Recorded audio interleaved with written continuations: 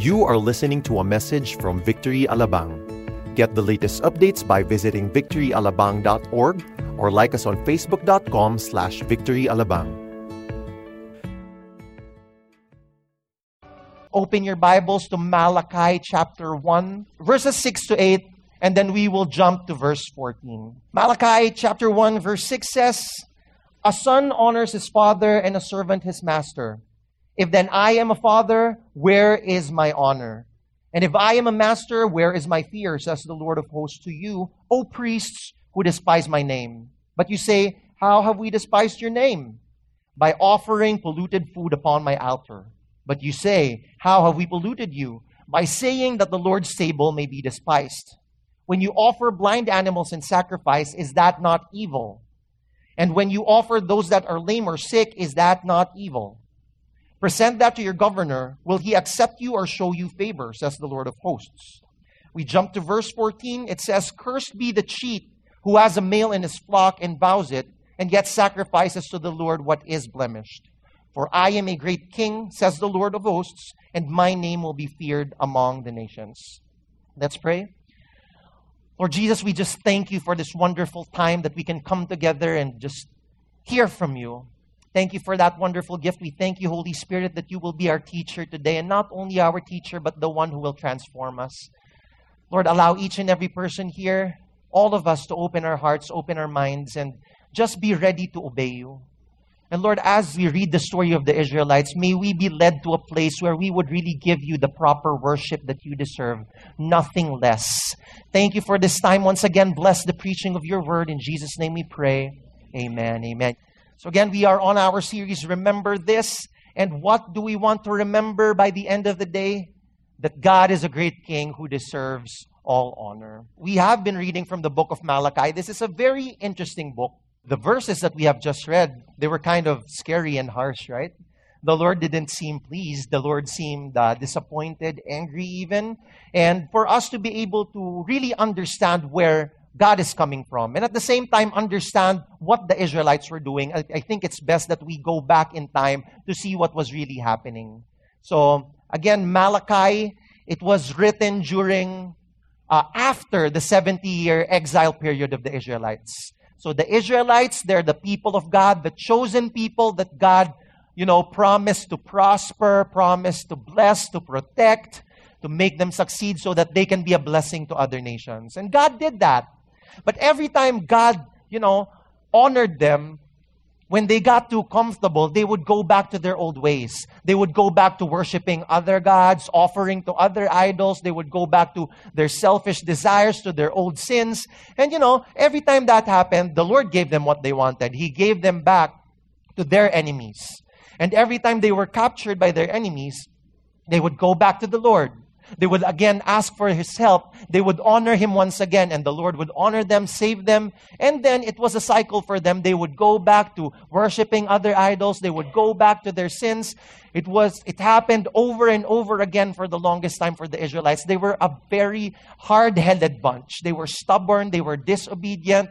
But still, the Lord chose to, bless them and love them regardless of what they were doing. So, you see, it was a cycle, and then finally the Lord said, okay, He prophesied, I'm going to give you to the hand of your enemies, and you will be driven out of the land that I have given you for 70 years. So they were given to the hands of the Babylonians. They ended up being captives. They ended up being slaves, just like what they were during the time of Genesis with the Egyptians. They were just waiting for that 70-year period to end. And finally, it ended. And now it was a new generation of Israelites. It was the next generation, or maybe we should call them the millennial Israelites. The idea that they had with Jerusalem, with the land that they were going back to, was that it was beautiful. There was a wonderful temple built by Solomon. It was glorious. It was majestic. The land in that place is so beautiful. Whatever you plant, it bears fruit. And they were really excited because they were excited to finally receive the blessings that were promised to them. They were excited to see the promised king, the Messiah who would establish the kingdom of God and, would show the righteousness and the justice that God has promised. And they were really looking forward because they believed it was going to happen in the new temple in Jerusalem. If you were part of the Israelites, it was like coming back home to your dream house. It was like booking a nice room in a 5-star hotel. It was like booking this room. You already saw the picture on the internet and you're looking forward because it won't be a staycation. You will be living there forever. So who among you here would want that to happen? Only a few. Is the room not good enough for you? Maybe you want a suite. But then again, this is good enough for me. They were really excited. It was a beautiful place. Their hopes were up. Finally, the promises will happen. They go back to Jerusalem. What do they see? Their expectations didn't meet reality. Instead of seeing this room, they saw this. How would you feel? Lord, what happened? Lord, the picture didn't match. Can I get a refund? Can you just send me back to the place where I came from because my room there was so much better? So all of a sudden, the complaints started to happen. And this book, Malachi, was written 100 years after they came back. So it was really a long time. And to be honest, yes, I know that God is faithful, but can we blame the Israelites? How many times in our lives have we mocked God? Have we questioned Him because we weren't getting the promises that He promised to us in the time that we wanted them to happen? So that was happening in the minds of the Israelites. It's been 100 years.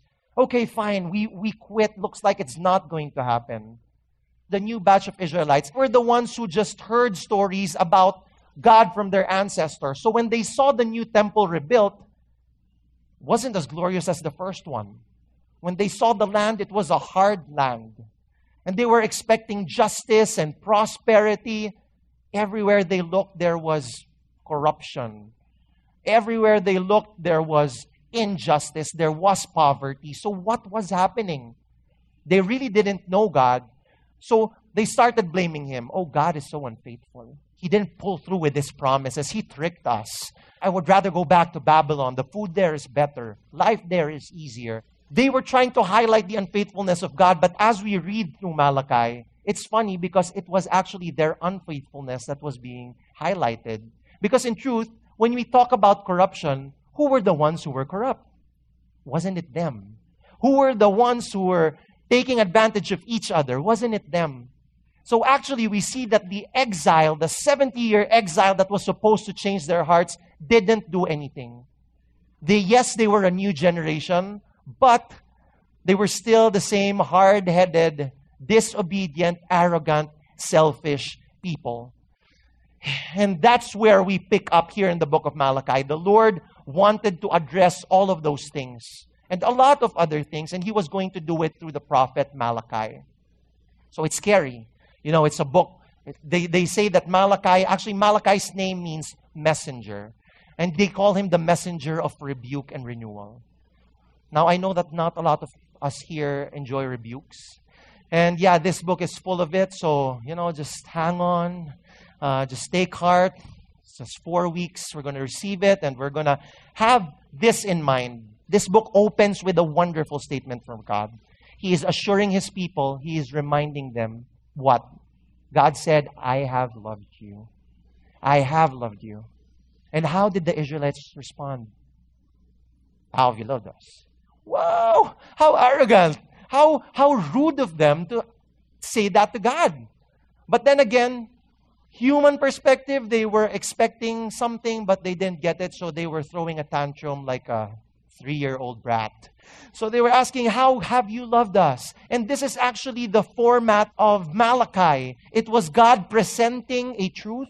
It was God presenting an accusation, and then the people of Israel deny it with a question, prove it. And then God would show additional things to support what He was saying. They asked, how have you loved us? And the Lord reminded them, I chose Jacob over Esau.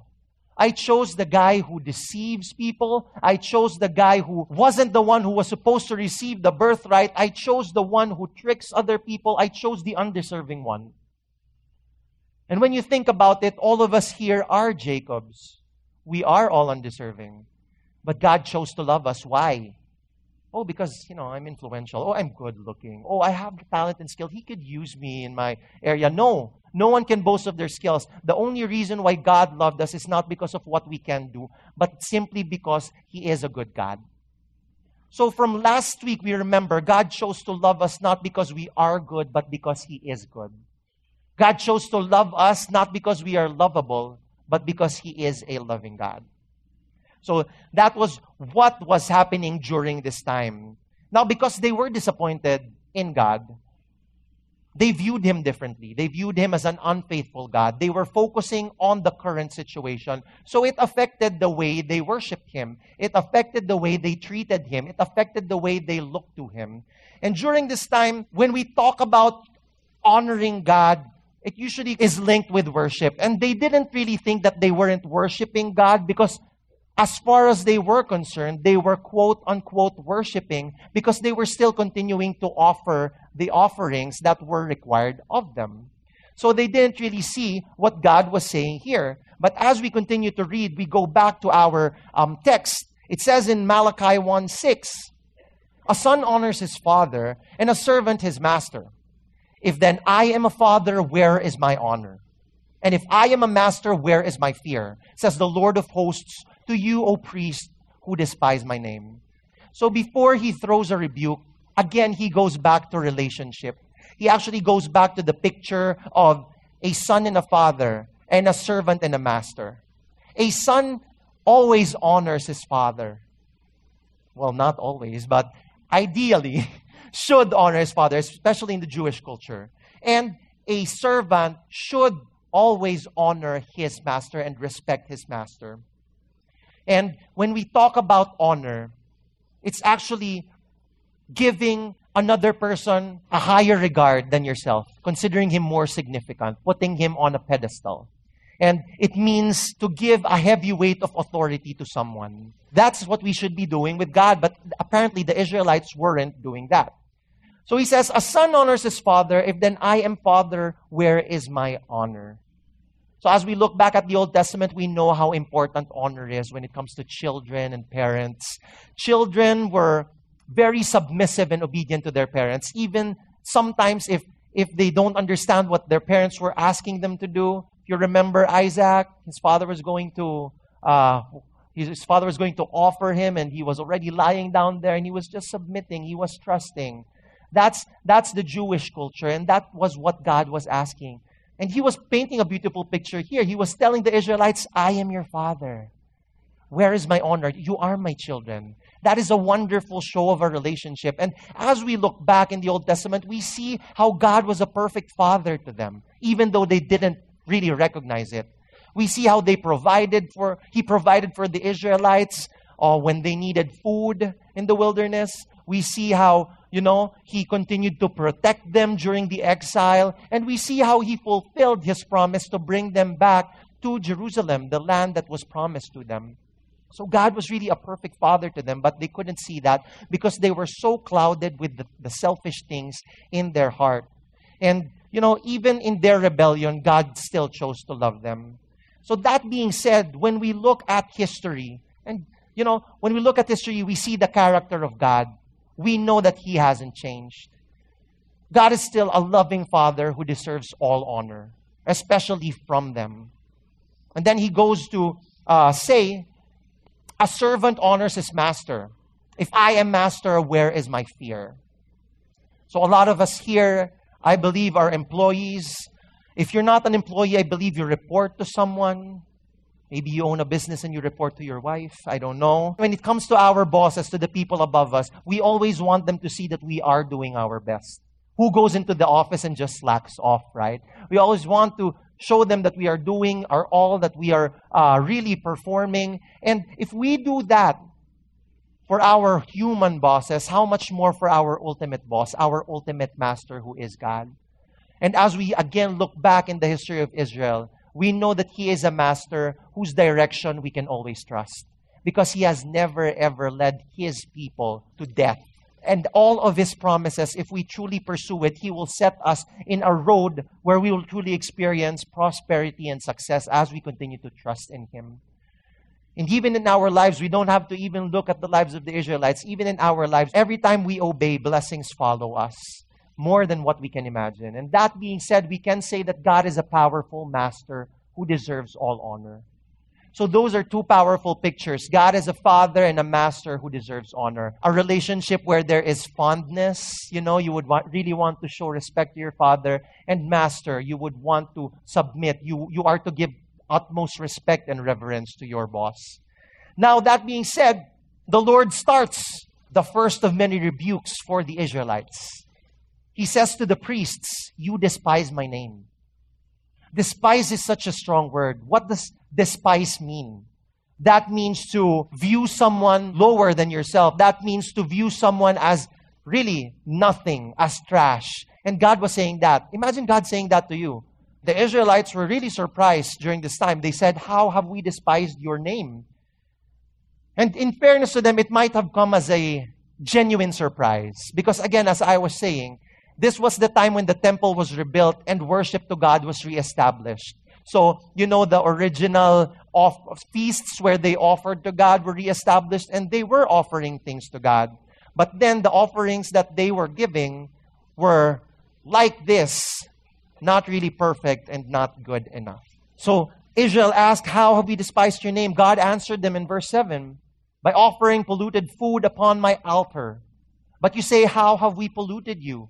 By saying that the Lord's table may be despised. When you offer blind animals in sacrifice, is that not evil? And when you offer those that are lame or sick, is that not evil? Present that to your governor. Will he accept you or show favor, says the Lord of hosts. So we see that the Israelites were indeed giving offerings to God, but what were they offering? They were offering animals or rejects, basically. Animals that they can't sell, animals that they can't make money off. Those that were lame, those that were sick, those that were blind. In short, the animals that they should slaughter because they're good for nothing. And the sad part about this is the idea of offering these animals came from the priests. The people who were supposedly teaching the people how to honor God correctly. And, that was really sad and that really disappointed God. It was like, instead of giving Him the best among the flock, they were giving Him the leftovers, the trash, the good-for-nothing ones. Every time there is a party and you are the guest of honor, people will wait for you before they start eating. Sometimes you can be late for 2 hours. They text you, the food is already cold. But they still don't touch it because they want the guest of honor to be the one to have the first touch on the food. To be the one to pick which part of the chicken do you like? Which part of the cake do you like?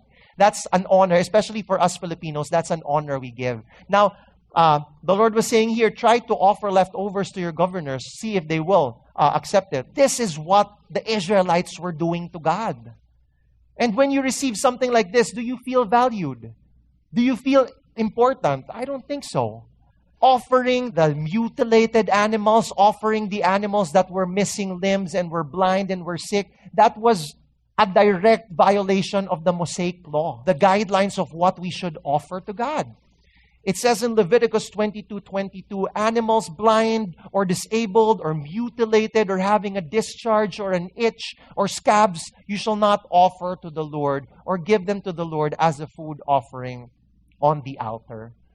We think that it's okay as long as we give something. But in truth, gifts, it can either honor a person or insult a person. And they were insulting God. Our offerings reveal the way we value God. Earlier this week, another one of the highlights of my week, my mom actually celebrated her birthday last Wednesday. So we spent it here packing goods. She said it was the best birthday because she gets to serve God and at the same time help other people. So yeah, that's what we did. And, every time my mom celebrates her birthday, I always want to give her something special. Sometimes even more than what I could afford. Because I really want to show her that I value her. Not that the price tag matters. But I really want just to surprise her with something beautiful. So I usually end up pooling my funds with my sister so that we can afford to buy a more expensive gift, a better gift. And we usually give her the designer bags that she likes, or shoes, or even gadgets sometimes. Things that sometimes leave us with nothing anymore. But it doesn't matter to me because I know my mom. She always puts us first. And she provides for our needs. She takes care of us. And I don't have anything to worry about because I know that even if I run out of money, she will take care of me. But anyway, I do that not because she expects it of us, but because I want to do it, because I want to show her how much I value her. It is not done out of obligation. It is done out of joy and excitement. And when you finally get that gift that you want to offer, you can't wait. You're wishing, I wish it was her birthday already so I can give it to her. That is the type of excitement that we should have when offering gifts to the Lord. But the Israelites, on the other hand, that wasn't the way they were treating God. Again, our offerings reveal the way we value God. How do we offer to God? I mean, you might be sitting here and thinking, oh my gosh, this guy, he's been talking about offering animals. Kadire, I don't do that. We don't do that. This is so irrelevant to my life right now. I can't even touch raw food. Ew. And, let me tell you this. We can actually still do the same things that the Israelites were doing. Not with animals, of course, but every time we give our offering on Sundays, what do we give God?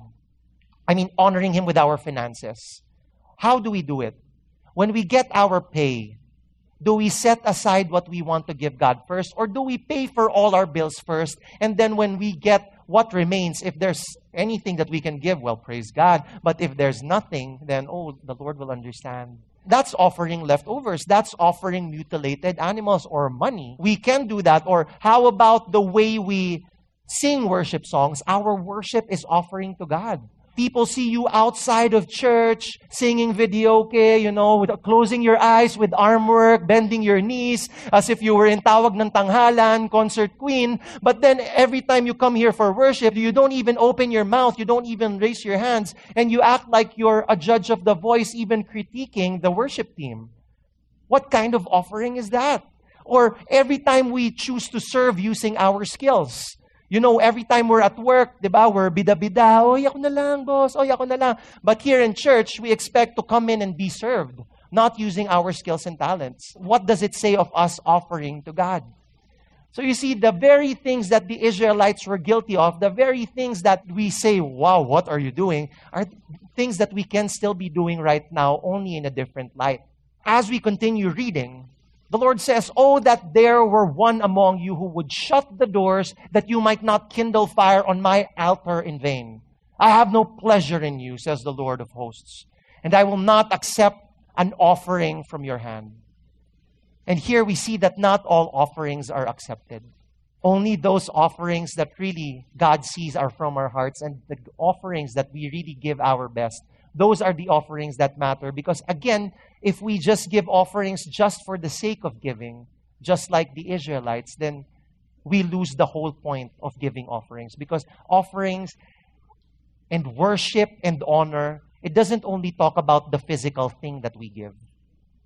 It also talks about our hearts. And actually, this is where it all begins. The external things, that's what we see. But in truth, those are just expressions of what is happening inside of us. That shows us how we view God. And here we see that it's not enough just to give. And giving something that we don't need, it's not giving. Giving leftovers, giving something that we won't use, that's not giving. I know of a person before, I will not mention any names, but I had a friend before, her mom would always give her shopping money like crazy, like around 30,000, 40,000, go shop. And she would give to the offering like 10,000, 15,000. And that's great, right? But you know what she'd do? She'd only give if she runs out of things to buy. So that's a big amount. That is more than what is expected of us. But how is it done? The Lord checks our hearts. Again, more significant than the things that we give is the status of our hearts when we give. So that's something that we should carefully examine as well. So seeing this, the Israelites were doing careless worship. How do we worship God the right way? Well, of course, first, we give God what is first. We give Him the first fruits. We give Him the best portions of what we have. We don't leave it to ourselves. And we give something that costs us. Something that, when you drop it in the offering basket, you kind of want to, I don't want to, it kind of hurts, it pinches a little. That's giving. That's giving something that is important to us. And the funny thing is, in truth, God doesn't need our offerings. God doesn't need our money. He can allow His church to run without us giving thank you very much. Giving offerings, giving worship is not actually to sustain what He needs to do. It is actually a privilege that we have to celebrate the covenant relationship that we have with Him. Every time we offer, it is an opportunity for us to declare, Lord, my success, I could not have done it without you. That is why I am giving you my best, because you have given me everything. And, every time we choose not to give the right way, every time we choose not to give at all, that is tantamount to saying, Lord, I don't need you in my life. I can succeed on my own. Remember, every time we give what is first, we give what is best, and we give what costs us. Not leftovers, not the rejects. We want to show God how much we value Him, because the gifts that we give would really reflect how we view Him. And He continues to say to the Israelites, but you say what a weariness this is, and you snort at it, says the Lord of hosts. You bring what has been taken by violence or is lame or sick, and this you bring as your offering. Shall I accept that from your hand, says the Lord? Giving offerings, again, it's not something we do out of obligation. It's an overflow of joy in our hearts. So if you give and you're saying, here, Lord, I'm giving, whatever. You may be giving the right amount, but you're tainting it with your bad attitude. And even us, when we receive gifts, imagine receiving a gift from someone, here, happy birthday. Will you receive that? The attitude of the heart, that's what also God looks at. So we have to be careful. It's part of our offering. It's part of our worship. And I'm not here to force you to give offerings that the Lord is worthy of. Every time we sing praise and worship, you should be jumping up and down. You should be lifting your hands and closing your eyes and kneeling on the ground. It doesn't happen that way. No one will direct us how to worship. It is something that simply happens as we get to know what Jesus Christ has done for us. And as we give our offering, let's remember, hindi po utang na loob ng Diyos sa atin na nagbibigay tayo niyan. He does not need it. But we know that He deserves it. It says, we go back to the beginning of everything. I know these are harsh words, but let us remember the Lord started this book with what? I have loved you. See, the title is Remember This.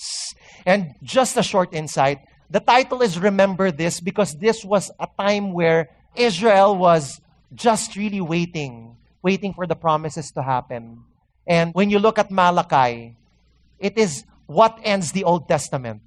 And in our Bibles, there's a page in the middle that says New Testament, and then it's Matthew already. So it's just separated by a page, but in truth, it was separated by 400 years. Jesus was saying all of these things. He was saying, remember this because I will be silent for 400 years, and these are the very things that will get you through that time, that season when you feel that I am silent. And there are times in our lives when we feel God is silent. There are times when we feel He isn't moving. These are the very things that would allow us to have that hope, that faith to move forward. I have loved you. And even though we receive rebukes, we look at it with that perspective. God loves me. That is why He is saying all of these things to me. And He wasn't rebuking just for nothing. He was rebuking them because He was inviting them to come into perfect union with Him once again so that He could fulfill the covenant that He has for them. So again, God deserves our offering. Finally, in verse 14, He says, cursed be the cheat who has a male in his flock and vows it, and yet sacrifices to the Lord what is blemished. For I am a great king, says the Lord of hosts, and my name will be feared among the nations. This is so beautiful. The Lord starts with, I am your father. That was Him, not Luke Skywalker. I am your father. Oh, Darth Vader, I mean. I am your father. And then He starts with, I am your master. And then finally, He ends with, I am your king. In truth, He could have started with, I am your king, honor me, period. But then again, He loves us. He affirms the relationship that we have with Him. And, He says, I am a great king. My name will be feared among the nations. The respect that we have for our fathers, there's a certain fondness there. The respect and the reverence, the honor that we give to our masters, there's some sort of obligation there. But it will never be on the same level as the reverence that we give to a king. This is a totally different kind of honor that should not match anyone. We hear of kings, the way we stand in their presence every time they are there. We can't look at their faces. That is the type of honor that God was asking from His people every time we offer something to Him. He is our great king. And when we look back in history with the Israelites, He was the great king who delivered them from the Pharaoh and all the other evil kings. He was the great king that continued to just deliver His people from everyone who took them as captives. He is a great king, and even up to now in our lives, He continues to be a great king. That is a great king who deserves all honor. Actually, I want to rephrase this. God is a great king who deserves honor like no other. No one, not even our parents, not even our spouses, not even the most important people in our lives, no one should match the honor that we give God. He comes first. He is of top priority every time we honor Him. And He shows us here in Malachi that yes, the promises weren't being fulfilled. But unlike what the people were thinking, they were brats. They were saying, oh, He didn't fulfill the promise. It's over. He's unfaithful. Actually, He was still at work. And when it comes to the promises, they're always ready. The question is, are we ready to receive them? We sometimes think that, the promises are so impossible. In truth, they are already in place. What's impossible is our character. Can we handle the blessings that He's going to give? In Malachi 3:1, He shows that even though the promises were not being fulfilled yet, that He was at work. He reminds them that the promised king, the promised Messiah was still going to come. He says, behold, I send my messenger, and he will prepare the way before me.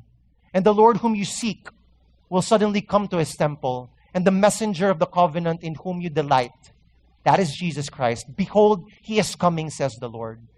This is talking about two messengers, John the Baptist and Jesus Christ. And we see that after that 400 years, it might have been a long wait, but it happened. In John 1:29, this talks about John the Baptist. The next day, John the Baptist saw Jesus coming toward him and said, behold, the Lamb of God who takes away the sin of the world. Jesus Christ, He was offered. God gave Jesus Christ His only Son, His best, His all. For what? For sinners like us. For undeserving people. For all the Jacobs in this place, to once again affirm to us that I have loved you and I will continue to love you. I am a promise-keeping God. I will never change. All of the promises that I have uttered to you, you will see it happen in my perfect time. That is why even though we are going through a tough situation, even if we are going through what seems to be a situation where God is not moving, trust me, He is moving. He is simply preparing the way for you to receive His promises. That is why even during those times, we can continue to worship Him. That is what God was trying to teach the people. We ask ourselves, why did the Israelites have such a hard time worshiping God? It's because they never knew God. They just heard about the stories and they never allowed themselves to experience God because they were so focused on the things that they wanted, and they defined love according to their definition, according to what they were getting. They never saw who God is. Yet God still reached out to them. And Ezra and Nehemiah read the stories of the old prophets to them, showing them His faithfulness. Because as we look back in the Scripture, as we look back in the Old Testament, that was going to inspire them to have the hope that God will continue to provide for them in the future. And us in our lives, sometimes, we try to twist the hand of God, we act up. As we look back, how much has He been faithful in your life? He's a good Father. He's a powerful Master, and He's a great King. And He will continue to give you the victory that you are asking for. All He is asking for is that we honor Him the right way. How do we honor Him? Come on, give God praise. How do we honor Him? By giving Him what He rightfully deserves. I'm not saying that you give Him all your money, but as you give Him your money, give the best, give the first. It is a representation that, Lord, all that I have is yours. As you use your gifts, use it for His glory. Lord, these gifts were given by you. I want to use it for your glory. I want to offer this to you. And us, we are to offer our lives, our bodies as living sacrifices. Everything that we do is worship to Him. And I pray that truly we would be able to give our all because He deserves nothing less. Remember this. God is a great King who deserves our all because He gave us His all in Jesus Christ. Lord, we thank you. Thank you for your goodness in our lives. Thank you that as we look back, truly we see who you are. You never change, oh Lord God. Whatever we are going through right now, we can always choose to praise you. We can always choose to offer the best to you, oh Lord God, because we know that you will continue to take care of us as we lift up everything to you. And right now, we even ask for forgiveness if there were times that we offered to you things that were not right, or we offered to you with the wrong heart, with the wrong motives. Lord, we repent right now. We ask for forgiveness. And Lord, I pray that you would always allow us to have the right heart every time we offer to you. And we know that will come from a heart that knows you. Lord, the more we know you, the more we could really give you the esteem that you deserve, the more we can surrender to you. So I pray that you reveal more of yourself to us. Lord, give us the faith. Give us the faith to just continue to claim your promises, oh Lord God. And even though during these times that these promises don't happen, Lord, we are declaring you are more than enough for us. Thank you that you have shown us how it is to really offer by offering your one and only Son, Jesus Christ. And thank you that through Him, we have been given life. Right now, the Lord is calling some people, those who haven't surrendered their all, those who haven't surrendered their lives yet to Jesus Christ. As you surrender yourself to Jesus, again, it says that He's the Lamb that takes away the sin of the world. As you trust in His finished work on the cross, God will be the one to wash your sins away, and He will be the one to give you new life, a life that is eternal. He will be the one to just assure you of that you will spend eternity with Him. All it takes right now is for you to offer your all to Jesus Christ. We are going to surrender our lives to Jesus Christ, and we are going to declare Him as the Lord and Savior of our life. And my only request is that as you utter these words, that you mean it with all of your heart. Kindly just say this prayer. Lord Jesus, thank you so much for your great love. Thank you for loving a sinner like me. I acknowledge that I have sinned against you, and I ask for forgiveness. Thank you for dying for me on the cross.